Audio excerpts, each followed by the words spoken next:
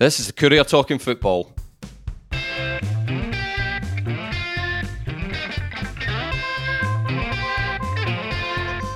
I'm Eric Nicholson, and with me this week are Jim Spence and Alan Temple in from Fifeland. How you doing, Alan? You well? I'm very well, yes. From deepest, darkest Fifeland. It's lovely to be back in civilization with you guys.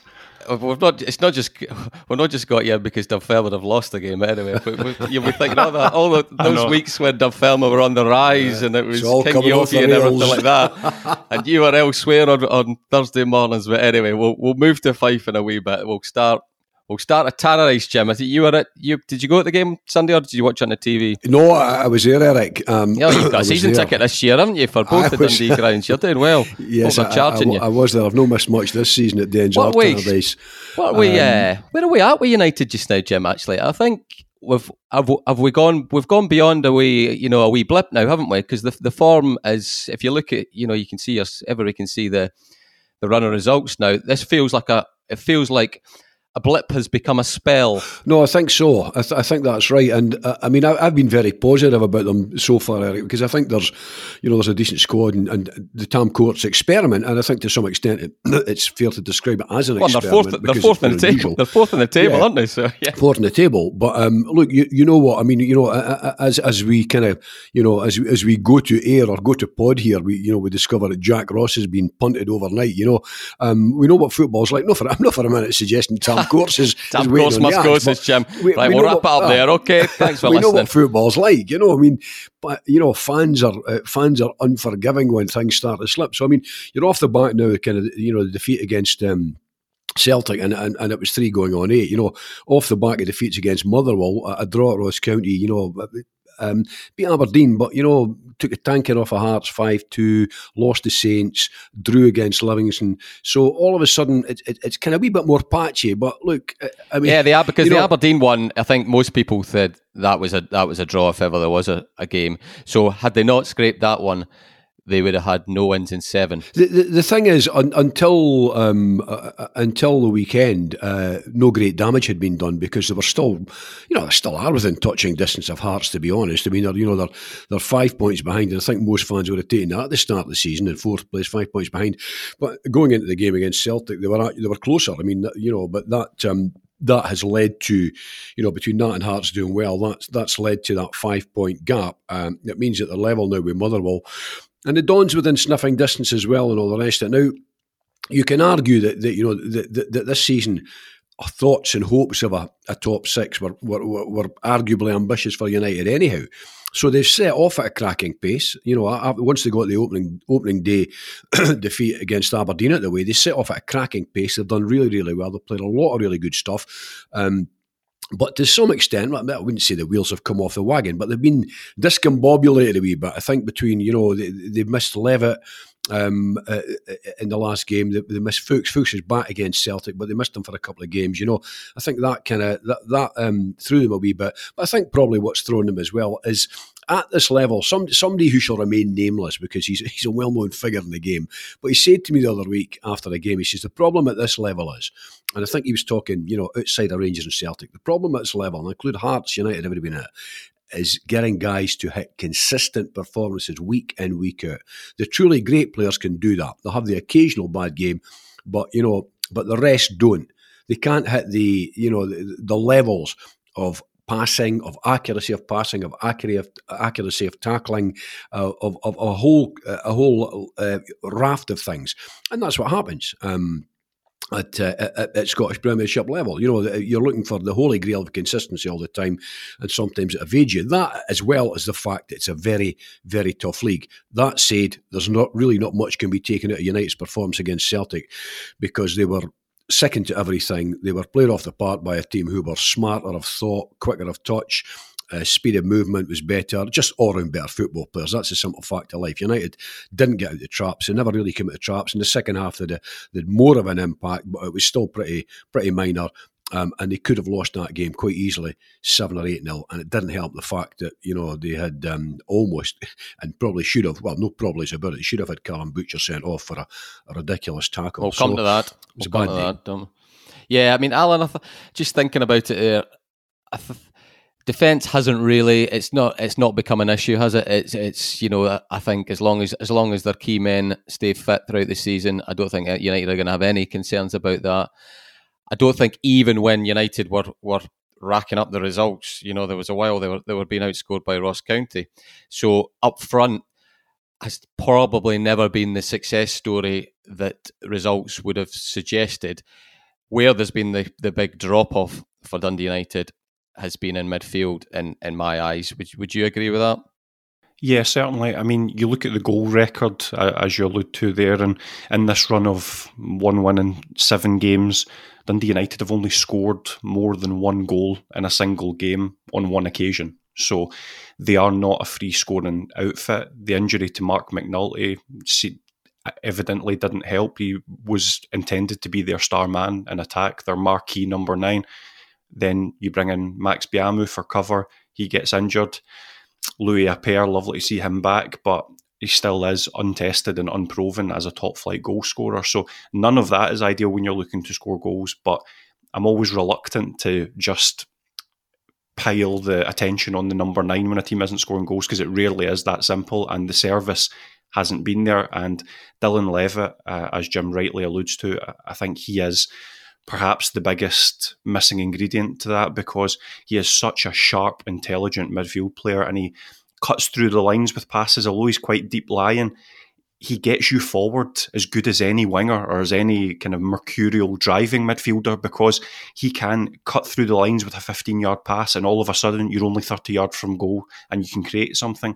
And I think with the midfield options that Dundee United have without Dylan Levitt, I don't think they have that player to advance the football. It's a simple game. Get it as close to the other team's goal as possible. I'm not sure they have the midfield to do that at the moment. And after a bright start, I'm not sure the consistency, as Jim talks about there, is not quite there from the wingers, as can so often be the case just at the moment. Are you? Where do you stand on Fuchs? I think across the board. I mean, I've always said that Levitt was the better player out of the two of them and would go higher. They're talking about Levitt and Fuchs here, and I must admit, maybe I just wasn't seeing Fuchs playing when he was playing really well, but I've not seen it over the last couple of months. And I noticed there was an interview came out that our colleague Ewan Smith translated. Is he starting to glide towards leaving Tannadice? I mean, it certainly looks like that way. I think when players tend to start talking about their futures and sell-on fees and where they see themselves next, it usually is an indication that in interviews in their native tongue, exactly. I mean, it's these interviews don't just happen; they are either set up by an agent or they're asked for, and there's a reason why players would say yes to them. So that is usually how it works. But at the same time, you'll only go if there's an offer there that's amenable to him and Dundee United, and the news about how hefty that sell-on fee is going to be may just be the thing that convinces Dundee United to keep a hold of him, because if Jean de Fuchs is the difference between Dundee United finishing 7th and 4th, then financially it makes sense to keep him. And I think, although I'd say his form hasn't been quite as consistent as it was earlier in the season, I still really rate him. I think he fills a really, really important role in that team. He's combative. He does now that Callum Butcher's going to be out for 3 games. Of course. I think he dovetails, when you do get Levitt back, he dovetails beautifully with Levitt. I think it's a really, really good midfield 2 pivot. So, I think Jean de Fuchs will have interest, but whether that interest is enough to convince Dundee United to say, we'll sell him even although we're only going to get, say, 60% of the fee, and that's a number I'm pulling out of the air, I should make clear. That's another question. Where's his level, Jim? You've seen much more of him than I have. Where's his level? If we're talking Scotland or England, has he peaked? Does he go higher? No, I mean, I think he could certainly play higher. I mean, he could certainly play, I think, at a higher level in the Premiership, the Scottish Premiership. That, I think, depends on what you regard as a higher level in the Scottish Premiership. Well, the English Championship is undoubted. He could play in the English Championship, I think, quite easily. I mean, he's got, I think Alan hit it on the head, he's got a combative kind of, I mean, here's the danger, I think, when you go south of the border, you enter the land of the giants, we've all seen, the mobile giants as well. Yeah, that's right. I mean, you truly are into the land of the super athlete. The guy who's 6'2", that can run all day, is very flexible, exceedingly strong, and all the rest of it. But that doesn't mean to say there's not a place for the smaller, more slightly built player. He's not a slightly built player. He's quite a strong wee character, Yeah. So I think he's got the right levels of kind of dig and abrasiveness and all the rest that you require for a midfield role. So he can certainly do that. I must admit, I mean, having, assuming that the interview, no reason to believe it wasn't a true reflection and a true interpretation, that indicated to me quite clearly that he is keen to be moving on to the next stage of his career. I mean, United have been a fine kind of stepping stone, got him back into things. Thank you very much. Good night. Now, here's the fear for me. The fear for me is, at what stage does a player switch off? When he starts to make it clear that he wants to go, what do you get out of him? Once the January window is gone, what do you get him out the next 3 or 4 months? What do you get him, out of him come January and February and March, where it's still pretty cold and miserable and windy and rainy and all the rest of it, and he really doesn't want to be there. I mean, now we don't know that. I mean, but I always... I mean, this is the modern world, and it has been for some time with football players. I mean, at one time, players wouldn't have given these interviews, being at a club and demanding to be on. But, the post-Bosman, everything changed. So I would be slightly concerned at the moment that Jean-Do Fuchs has kind of got one eye on Saturday's game against Livingston, but he's got another eye on any potential move. So all you can do is wait and see how he performs. I mean, he's at United he's performed admirably, I think, since he come into the team, and Alan's right. He's a fine pivot with Levitt, because Levitt picks a pass, has a beautiful threaded kind of motion in his passes, makes it easier for a front man to pick up the kind of pass, beautiful ball into his feet and all the rest of it, into running positions. Different kettle of fish with Fuchs. He's more of a kind of abrasive in there, digging into feet, digging into balls, winning balls, laying them off, giving and going. And you need both, and I think both complement each other very, very well indeed. But he's obviously not a long-term prospect. That was always going to be the case when they brought him. If Jim, just going back to the whole sort of the larger picture of it and United's business plan, when you get these type of players in, you're kind of you're giving them the stepping stone. United they've not been pulling the wool over, isn't anybody's like they've been upfront with that's what they're doing. So you unearth a rough diamond, you polish him up a bit, then he moves on. Something's gone wrong, though, hasn't it? If United don't make money out of this boy, haven't they? Otherwise, you think, well, okay.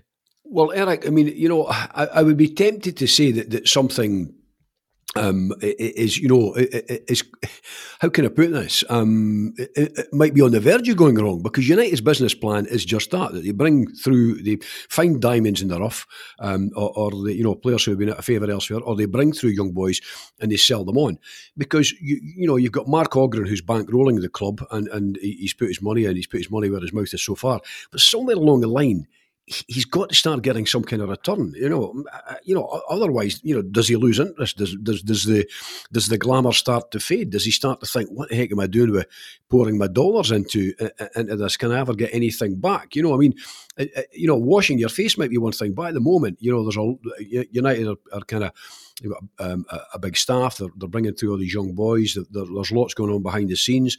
The club has been, in Scottish terms, I think, very successful this season so far.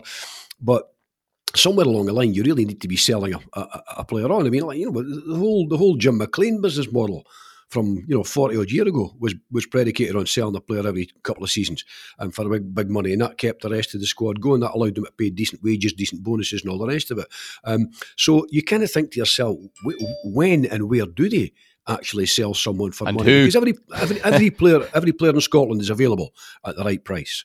Yeah, no, it's. I think it's it's an issue in the background. There's no doubt about it, and the irony of it is, Alan, we've talked about it, just amongst ourselves, and I think we've talked about it on this podcast that, and had he been their asset, the biggest asset is the one that they don't own, and it's still in Levitt, isn't it?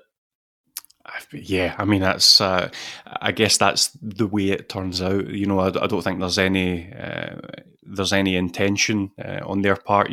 When you have so many young players, or you have so many, rough diamonds, as you say, you never quite know who are the ones that are going to shine up and glisten the brightest. So I don't think there's any criticism on Dundee United's part on that one. I'm sure they would have loved one of their own young players or assets to be as impressive as Dylan Levitt's been of late, but there's still time in that regard. But I don't think everything needs to be a balance. If you're building a squad in Scottish football, then you are, unless you're Rangers or Celtic or at a push Aberdeen, Hearts and Hibs, then you're probably not going to have a squad entirely made up of your own assets. If you want it to be a good squad, to put it frank, it needs to be a mix of young players, senior pros, and talented loan players who, let's be honest, you probably couldn't afford for them to be your own assets. And I think I would rather look at the positive aspect of the Dylan Levitt move for Dundee United, which is they're getting a fine player, and I've got absolutely no doubt that Manchester United's loan development department will be looking up and saying, do you know what, that's been a really successful one. He's getting minutes, he's playing well, he's in the shake-up for a starting 11 place. It helps them get more, doesn't it? It helps you get more, exactly. And Manchester United will notice that, and football can be a little village sometimes with football people chatting to each other, and it will get around that Dundee United is a good place for your loan players. They'll get minutes, they'll play. So whilst it might not fit in with the whole model in terms of bankrolling the future, in terms of getting a good football team out on the pitch, I think the Dylan Levitt move is good now and will be good in the future. Jim, going back to Sunday, what was the reaction like in the press box with the Callum Butcher challenge? I mean, it's on your touchline. Did the severity of it, did you pick up on it at the time, or was it one that you only really saw from the other angle? And to be honest with you, Eric, I mean, at the time, it just looked a bruising tackle to me. When I saw it again on, I said this on Twitter. I actually had to close my eyes. I couldn't watch it. It was a winch job, slow motion. It was just. And think in slow motion, Jim. Yeah, it was just brutal. I like Butcher. I've said this on here. I think Butcher can play central defence. I think he can play midfield. I like him, but there's got to be at this level controlled aggression. That's the worry now. I think and he came on. He came on as a sub. He was really lucky not to be sent off. My suspicion is that is it a frustrated man? Do you think? Do you think that a lot of that tackles because he's coming off, because he's not getting used? I think so. You're coming off the bench. You're desperate. He's coming off, of course, the back of a suspension. You're desperate to to impress and all the rest of it. You're coming on against Celtic. Two Neville Rangers are two best teams in the country. You're desperate to impress, but that wasn't the way to impress, I think. The problem's quite simple. You cannot afford a liability in there's no point having a player that can't play. It's pointless to have a player who's going to be banned. Now, if he does, there's suggestions that he might take a 3-game ban for this one. If that happens, then, that'll be 5 he's missed. I mean, you just cannot afford to have that. The days when, you had midfield enforcers and all the rest of it with those kind of tackles, those have gone. I mean, I'm pretty sure that, managers have got to say one thing. They've got to say one thing, kind of defend their players in public and all the rest of it. But I'm sure that Tom Courts and the people behind the scenes at Tarleys cannot be happy with what they saw. I mean, it was a wild tackle on a fellow professional. I'm sure the player himself must regret, flying into it as he did. So there's a couple of things. I think if he's going to kind of make himself a part of this, the United team playing at this level, it's got to be controlled aggression. I think Butcher has abilities, but that kind of incident on Sunday, I think would just make you shudder and make you think twice about picking him. There's no point picking somebody who's going to pick up yellow cards and sending off as frequently as this. And rightly or wrongly, Alan, it's because he's done it against Celtic. He's done it on Sky Sports. He now has, I mean, he now has a profile, doesn't he? He now has a reputation because it was such a well watched incident, and it was against Celtic, and all the rest of it. They're speaking about it on Sky Sports. With the ref they get in the morning. Sky Sports News and all the rest of it. He's going to be a marked man with referees now if he wasn't before. Yeah, it was a frustrated, angry challenge, and as Jim said, it was someone trying to make their mark and making it entirely in the wrong way. I'm just credit Andrew McLean over at Clyde One for a tweet I saw yesterday, I think, which basically said Callum Butcher's has now been banned for more Premiership minutes than he's played this season. He's been banned for 450 minutes and he's played 434. So I think that probably, if you wanted to neatly package things up with some numbers, he's not helped his manager, is he? No, exactly. Manager. Yeah. It's a player can be as great around the place, and he can be tough tackling, and he can be all the things that I'm sure Tam Courts would say about Callum Butcher and would no doubt be correct, but if he's not on the football pitch, then he's not an effective football player. So there needs to be controlled aggression, there needs to be a little bit toning down of things, and when you start to get to this point where I don't think any of us can sit here and claim that he's being particularly harshly treated or we're being particularly harsh in our assessment. Most of the decisions that have gone against Callum have been fair enough, and even this one retrospectively. So, there's something that probably needs to change there, and to be an effective player in this squad, he needs to be available because Dundee United can't afford. There's not a big enough squad at this level to carry passengers. And I think the issue is, Alan, also, I mean, Callum, what is Callum? He's 30 now, I think, Callum Butcher, isn't he? So this is this is not a young boy coming in and losing the rag and seeing kind of clouds above the head and making a rash and a wild and a dangerous tackle. This is a 30-year-old player who's a senior professional. I mean, he's got to kind of get to grips with things like that. I'm pretty sure he'll end up with something like a 3-game ban or whatever. And again, there you go. There's 270 minutes. A very good start, actually. By the way, it's the kind of start that just makes you sit up and think, aye, bloody hell, that's absolutely right. There's no point in having a player who's not available for you. They've got a biggie on at the weekend, haven't they, Alan? I mean, these are the types we've said it 2 or 3 times over the course of the season with United. They've had a good habit of, winning a game when they really need. Not that they've been in danger or anything close to it, but these are sort of momentum changers, aren't they? One way or the other, the United can kind of get themselves right back on track here against Livingston at the weekend. They're playing a tidy side as well. That would be the worry. Livingston having, cards on the table, and I used to cover Livingston, so it was with no pleasure that I thought this, but I thought Livingston might go down at the start of this season. They lost some super players, and that new manager bounce that they got from Davy coming in was maybe starting to fade, it looked like, but he's got them. He's getting a real tune out of them. Although Hibs were a clown show on Wednesday, they can only. Thought you were going to say some other type of show there. Livingston can only as well. Yeah, exactly. That was the subtext. No, it was.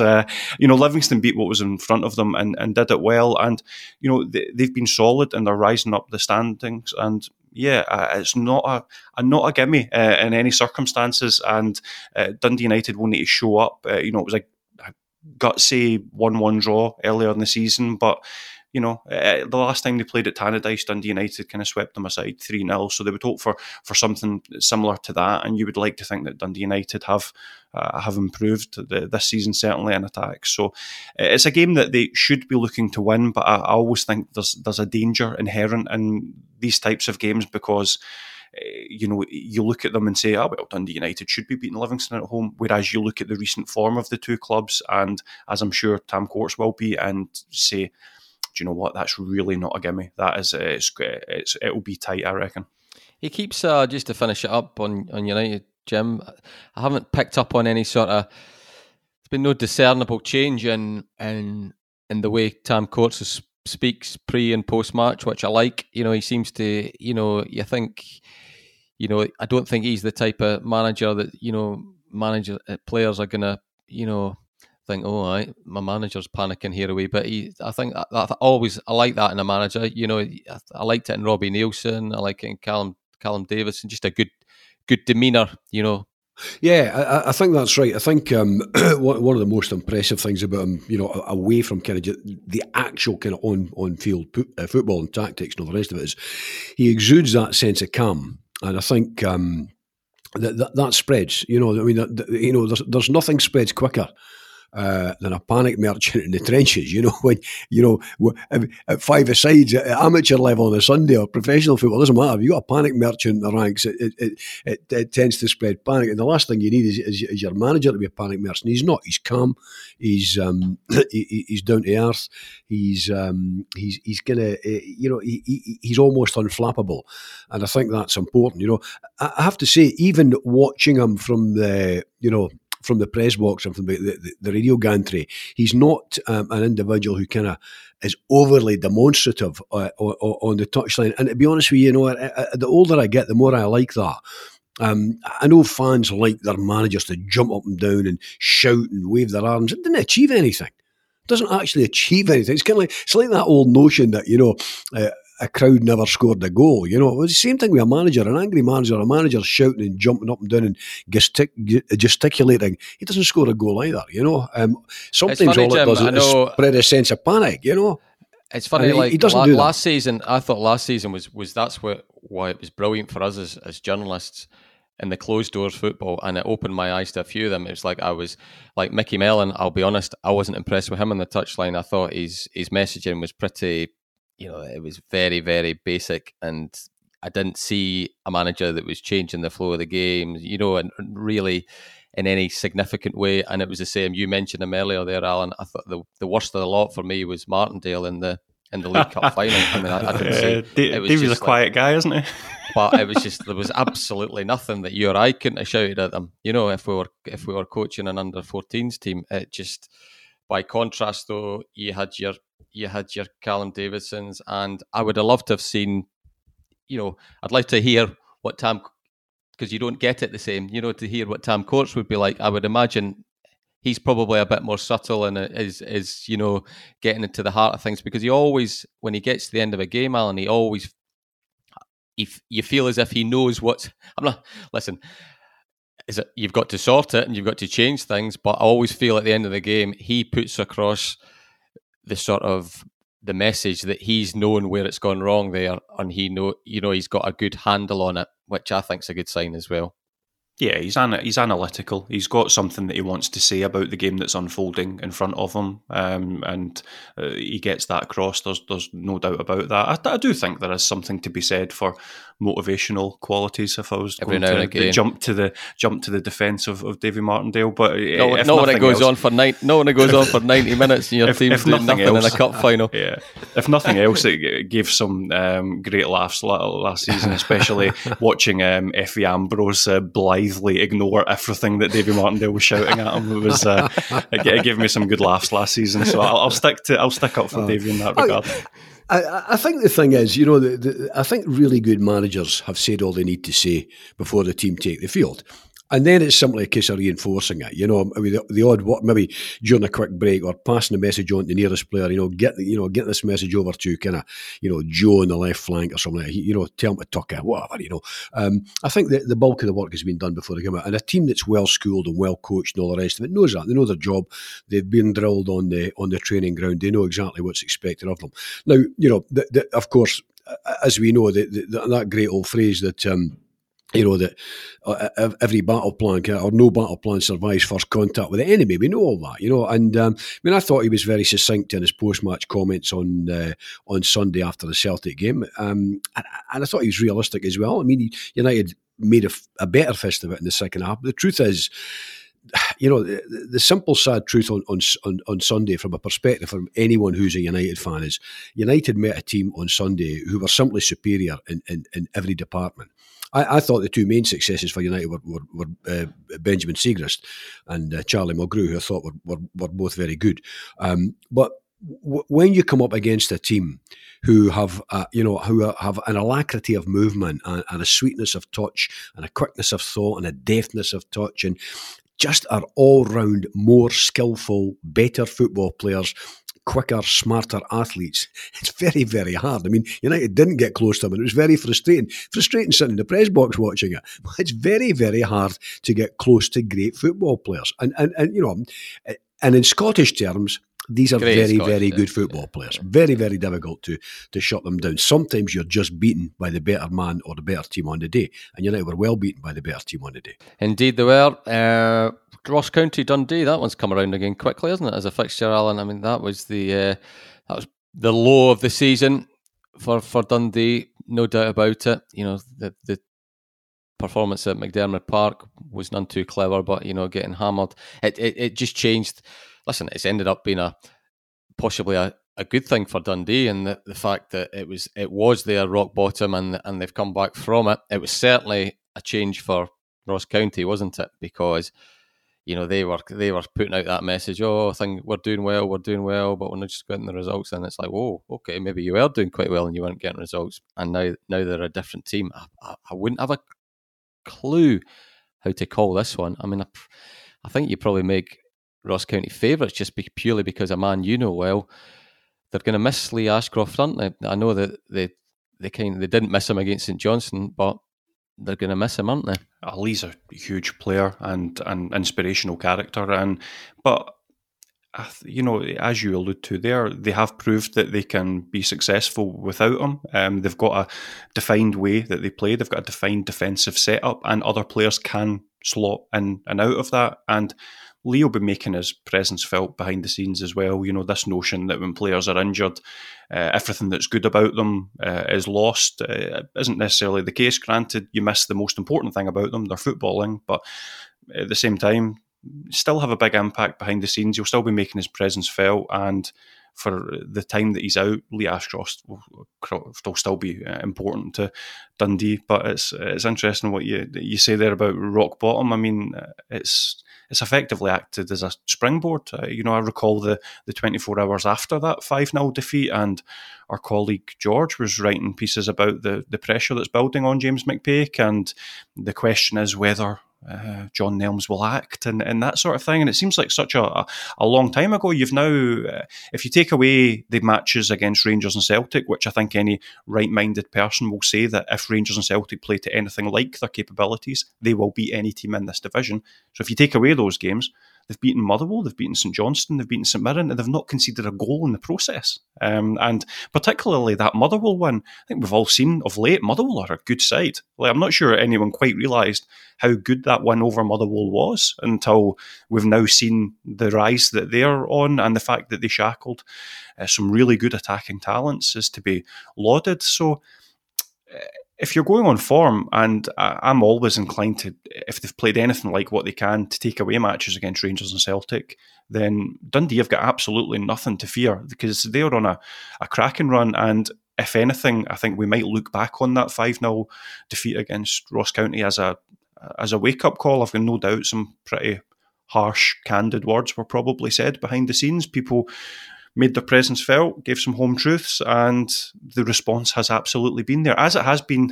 How many times have we sat here and spoke about James McPake's ability to bounce back as a coach? It is such a fantastic attribute. Long before you came on this podcast. Absolutely. I've only been in this company this year already. I've had about 10 conversations about the fact that James McPake will not lay down when things seem to be going against him, and it is such a laudable attribute.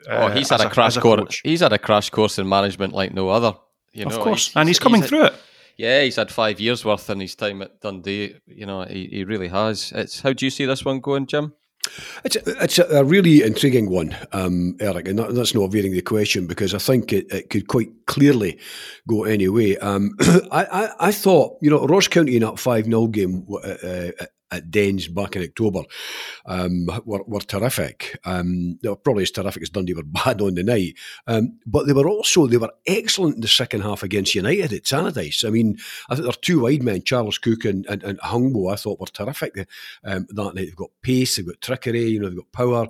And I think generally speaking, there's actually a decent side. I think Malky Mackay actually has quite a decent side there, bursting to get out. But Dundee, I had a long blather with James, and I'd actually nipped down to have a blather with Alan Burrows, who I know very well, after the Motherwell game, and James was there, and I was chewing the fat with him after his telly. We had a good crack together, and delighted for him, because I think it's been kind of constant, this constant swirl roundabout, in terms of Dundee, how would they do this season? Could he keep them up? Was he under pressure and all the rest of it? Now, fair play to John Nelms and Tim Keys, because they've stuck by their man, and I've sensed, certainly with these two wins, over Motherwell and St John's, but even before that, they go down to Celtic and score 2 goals, winning away at St Mirren after the Ross County game. I don't mean you can discount the Rangers game, but there's little likelihood of most teams getting much at Ibrox, and they actually had a couple of very good chances as well, which was quite important. But you kind of sense that there's a real sense of camaraderie and team bonding building at Dens. Now, I go back to what I said earlier on. We were talking about this level of football. The key thing is maintaining.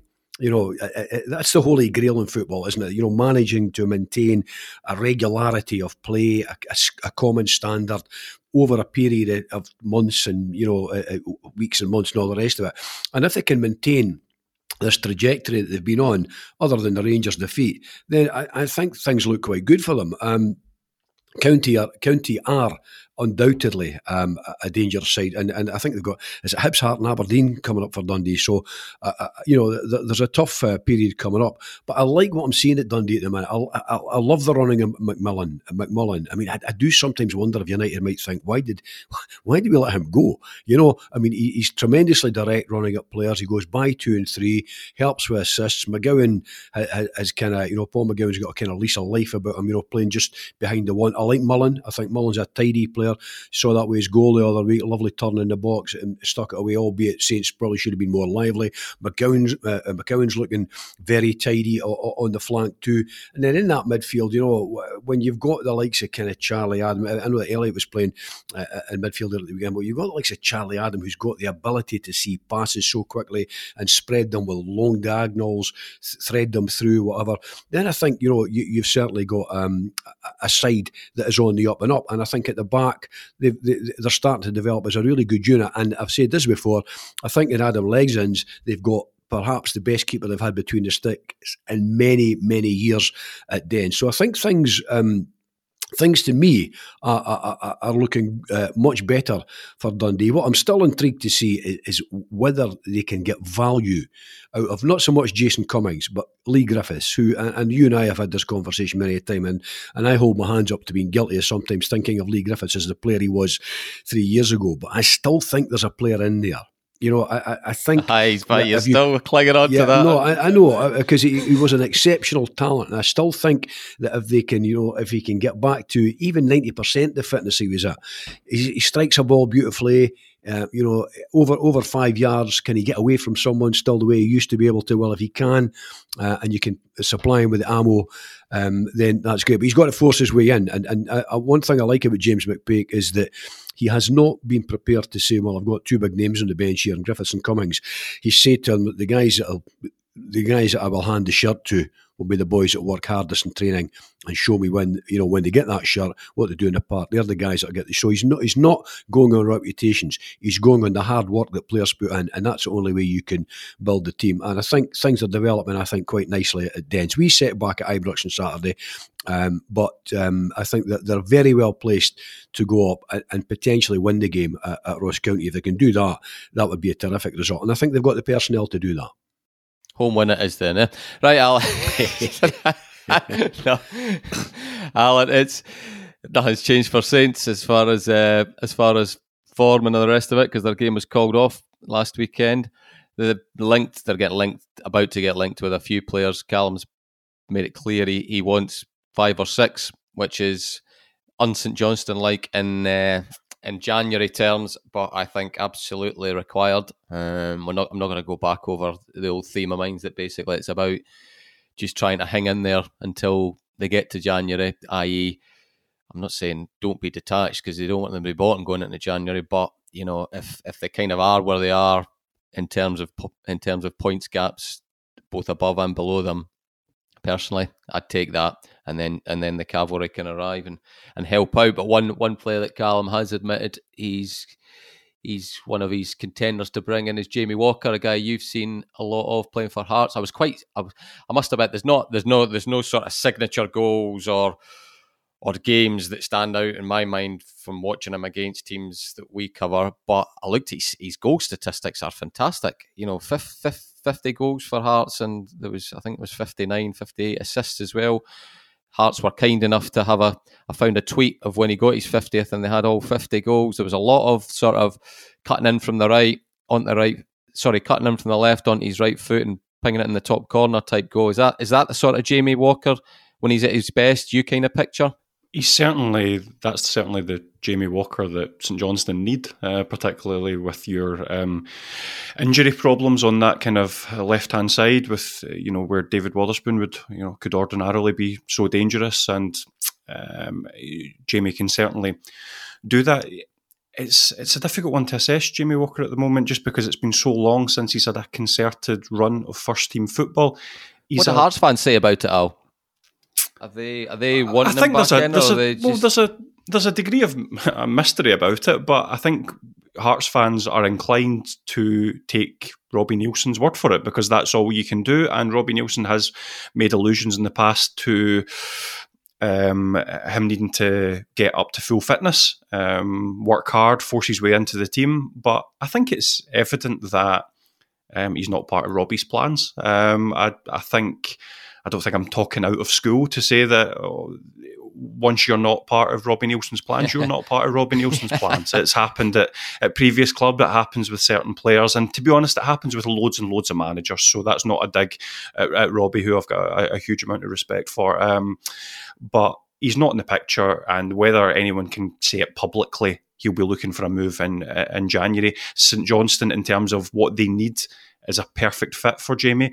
It's all about how fit and sharp Jamie is, but if those knees are holding up, and if he can get back to that positional awareness, that sharpness that he's got, he's lovely at picking up pockets of space, drifting in. He can play in the number 10 more about role. that than pace, is he? Yeah. Yes, absolutely. I think you hear winger and you think running at people and darting down the line. That's not the type of player Jamie Walker is. Certainly not at this stage of his development. He's a player who can dash in from the left. He can pick up little pockets of space between the lines.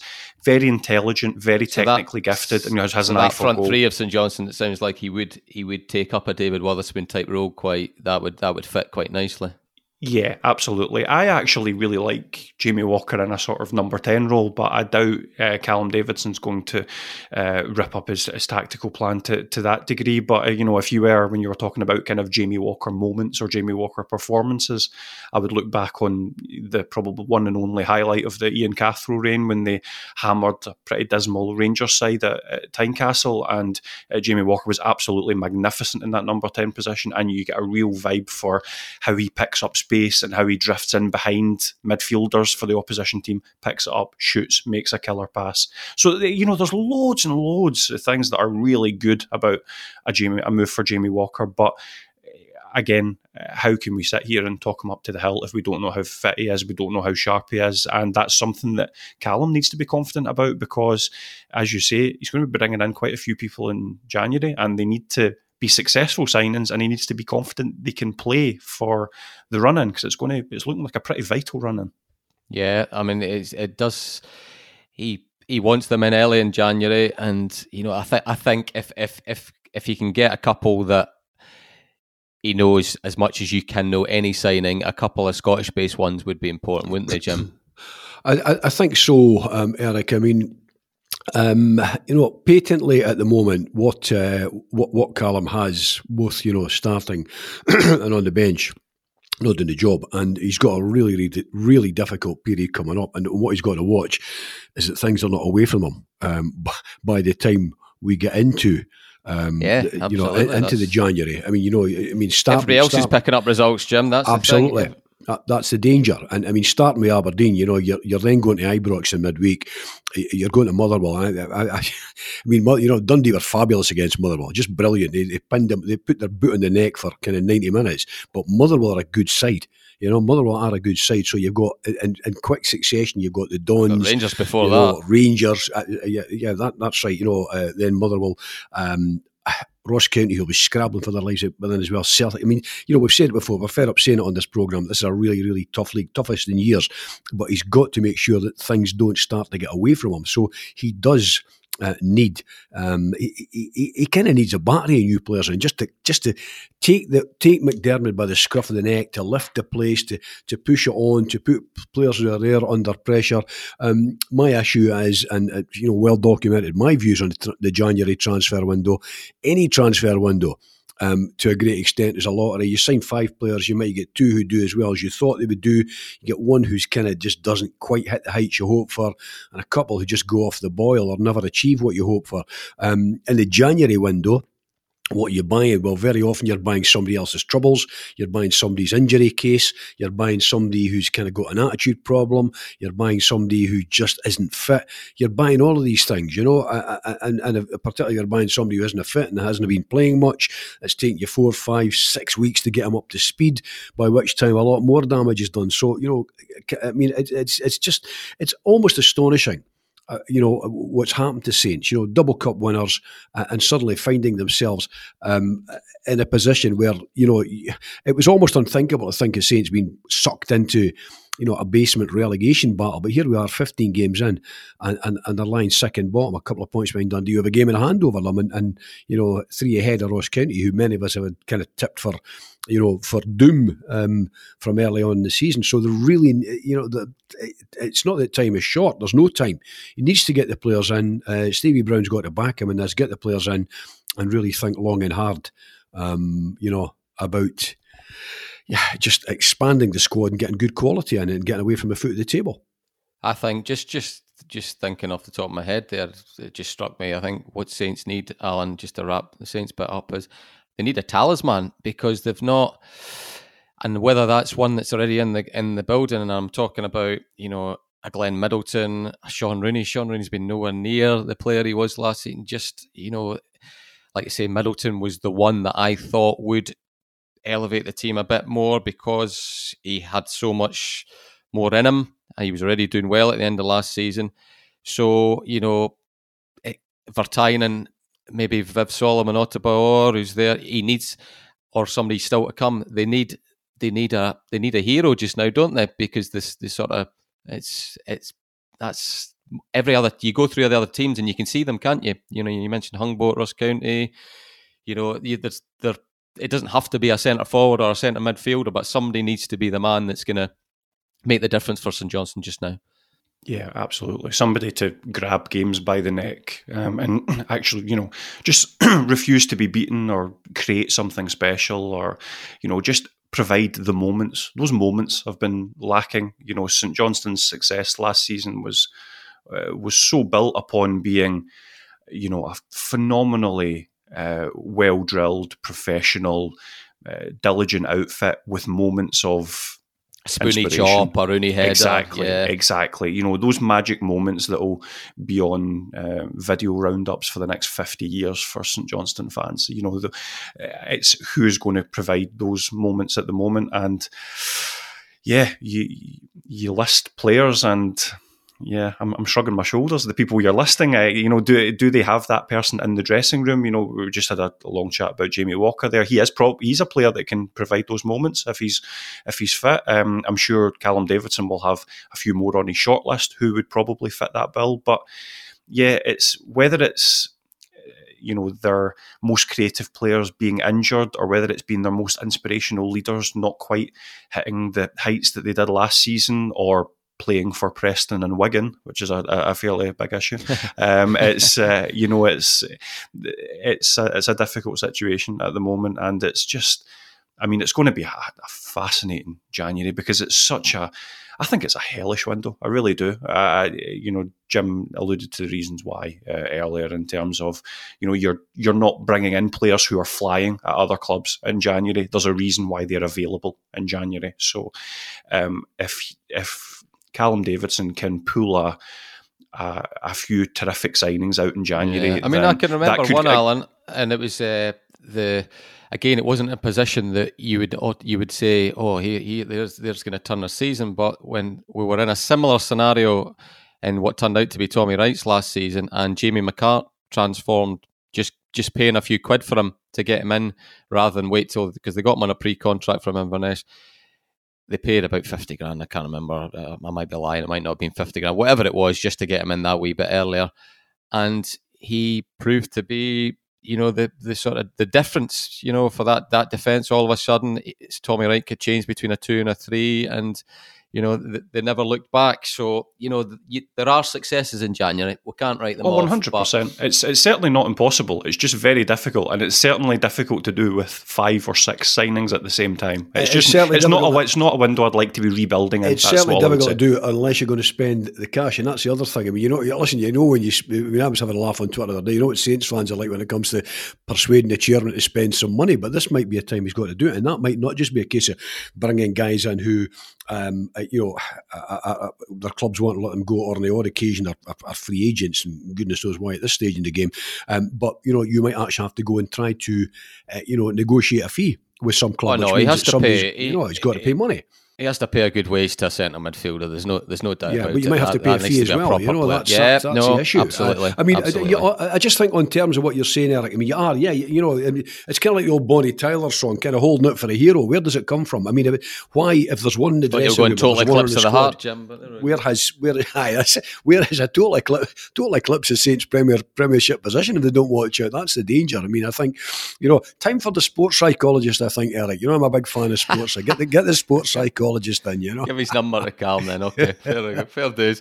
Right, we'll round off with your favourite subject, Alan. It doesn't matter if the quality's any good. It always seems to turn out to be the best league, doesn't it? Or the most intriguing league, the Cinch Championship.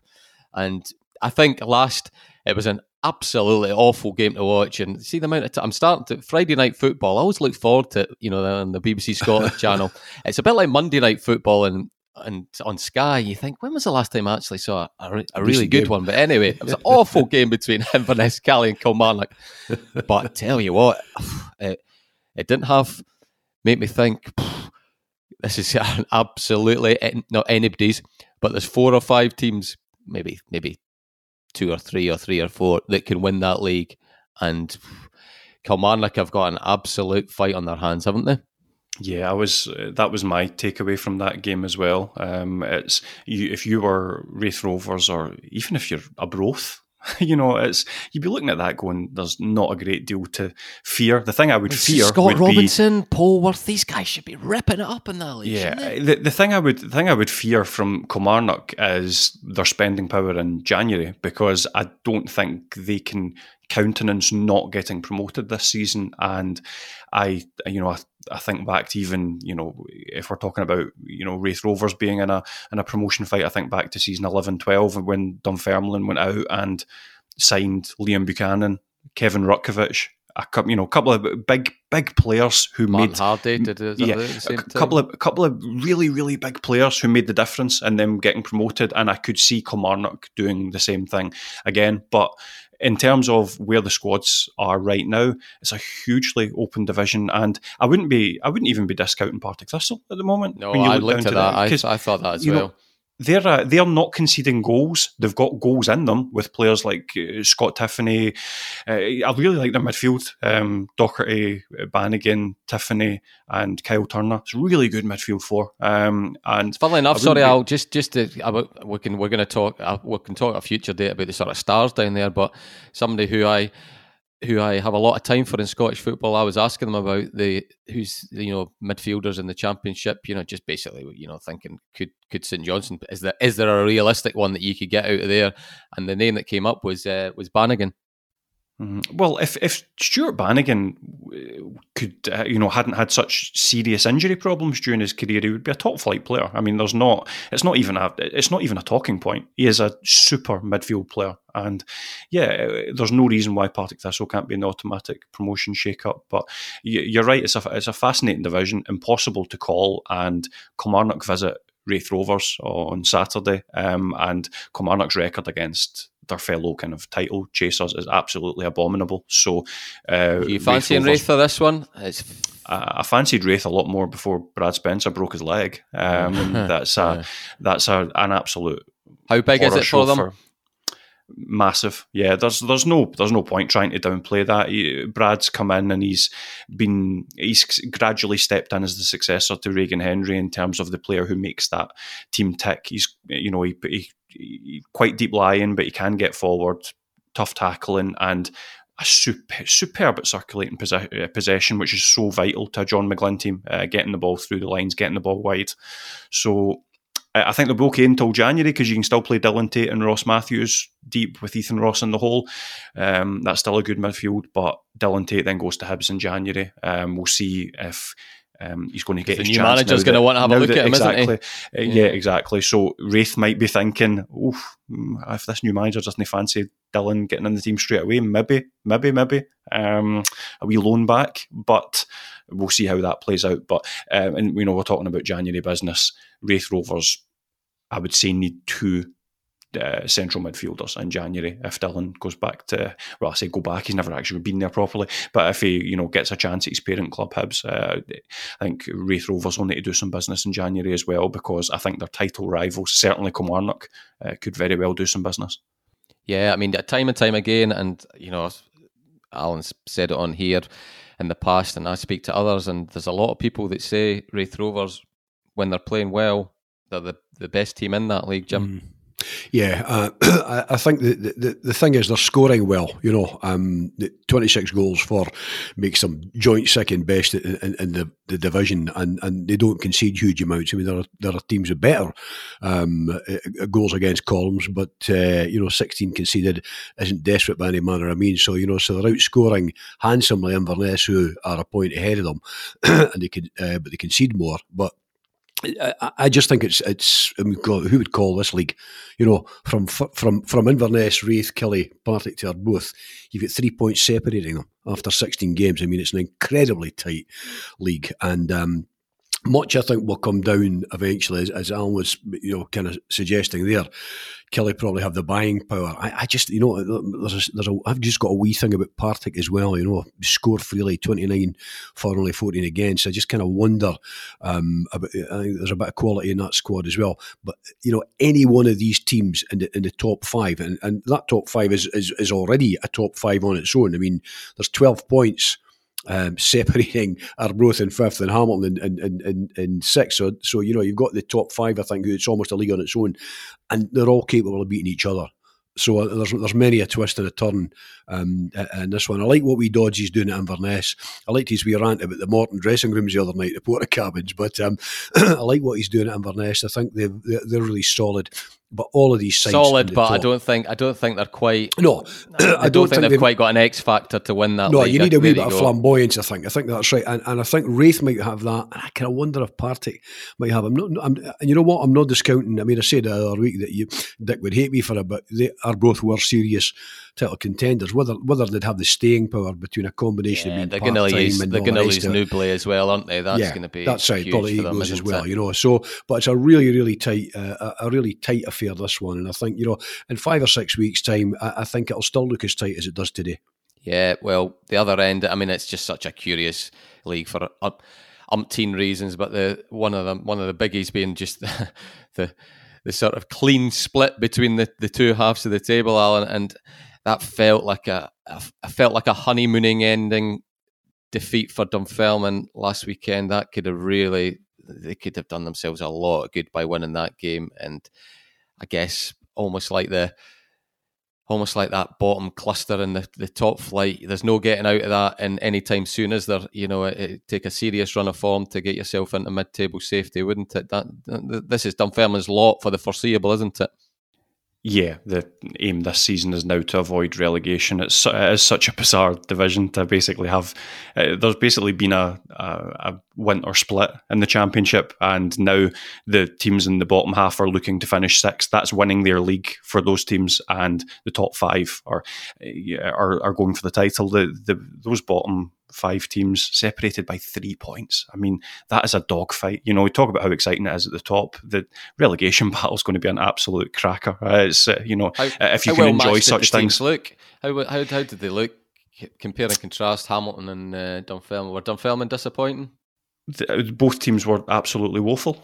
It's an utter travesty that either team walked away with 3 points from that game. There speaks the man that was sat there in the freezing cold, hating every minute of it. No, I mean I'm a positive guy. I'll take anything. Watching football beats working for a living, but at the same time, let's not pretend that a bad game is a good game. It was, the standard was dreadful, and it was two nervous teams that aren't quite clicking going forward, and it was decided by the referee making a fundamentally wrong decision.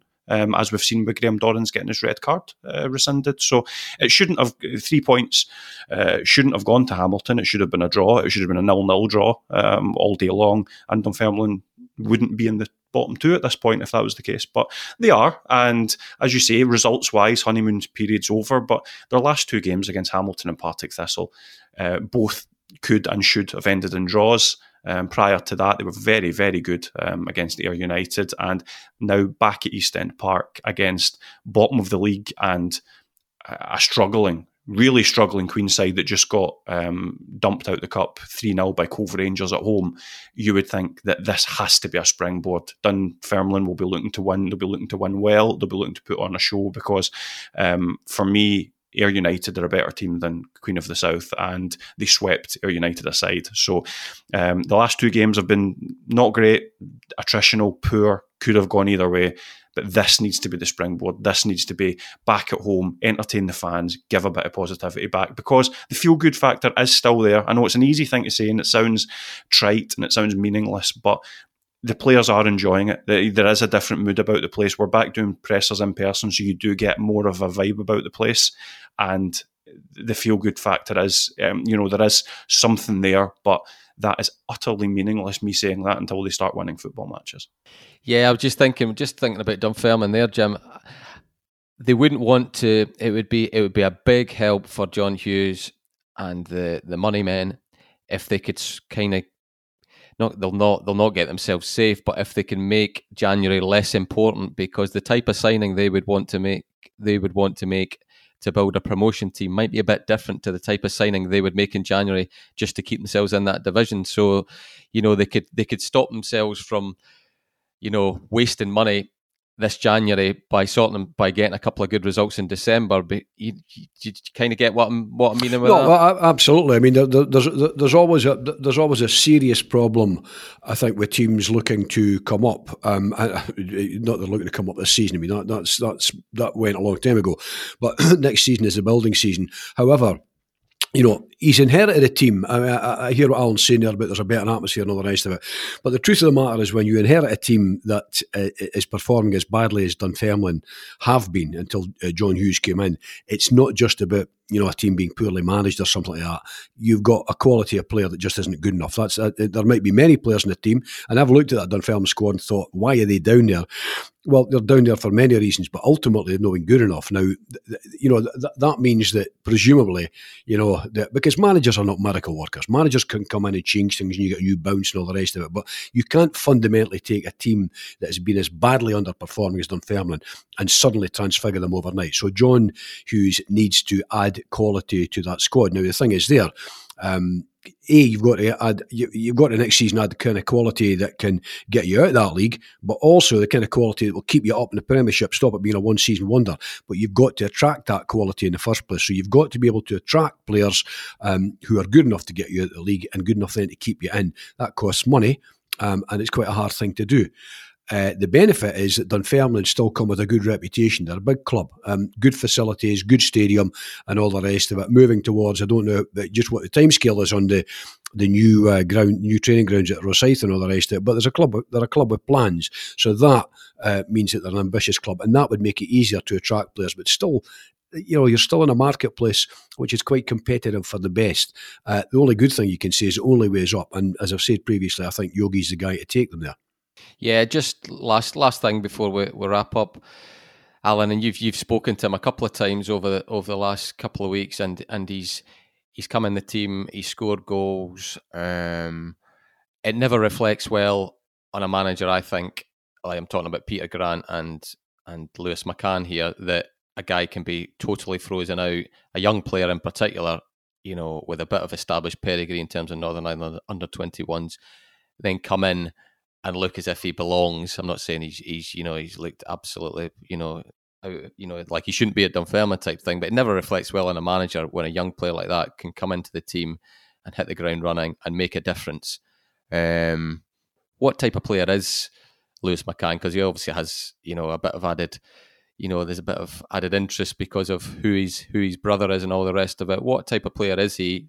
And what he must have been in a pretty low place before, towards the end of the Peter Grant regime. Yeah, well, I think there's perhaps a little bit of snowblindness in terms of Peter Grant, where, when you're training with the same players every week and relying on those players, you start to rely on your core squad. I think that's natural. That probably happens at any club. That's how players start to feel on the peripheries. The manager, for whatever reason, will have their core group that he sees as potentially changing games. And also, it should be said that, in fairness to Peter Grant, if I'm sitting just with a sheet of paper and Lewis McCann's on a list with Craig White and Nikolai Todorov, Kevin O'Hara, I probably don't pick Lewis McCann. So it's to John Hughes' immense credit. And to be fair, I should actually say it's to Stephen Whittaker and Greg Shields' immense credit. They're the ones that started him against Inverness, and that was the springboard to him remaining in the team.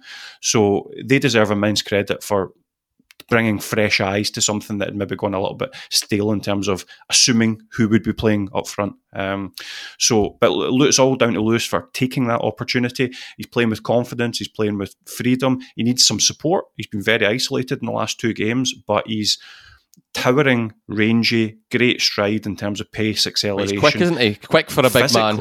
Absolutely. Well, I think he's quick just because of his stride pattern. The man is he's huge for his age, and puts himself about, fearless. Was going up for everything with big Mihai Popescu in that Hamilton game. I think there's something there. There's something there that can be crafted and shaped into a good striker, and I think we've certainly heard that in the past, and John Hughes seems excited about working with him. So it's exciting. He's on a high. Just we'd got a piece on the Courier website with Lewis talking about how he's just received his physical first ever Northern Ireland under-21 cap, following in the footsteps of a family that is just ridiculously talented from top to bottom. And I think he's in a good place. He's a very funny character to speak to. He's quite a droll sense of humour, and but a lot to like about him, and he's got real potential. So get some support to him against Queen of the South, and he could have a good day and could have a good remainder of the season. Good stuff. Oh, that's brilliant, Al, and thank you again, Jim, as well. Thank you very much for listening, but we'll be back next week. Bye bye just now.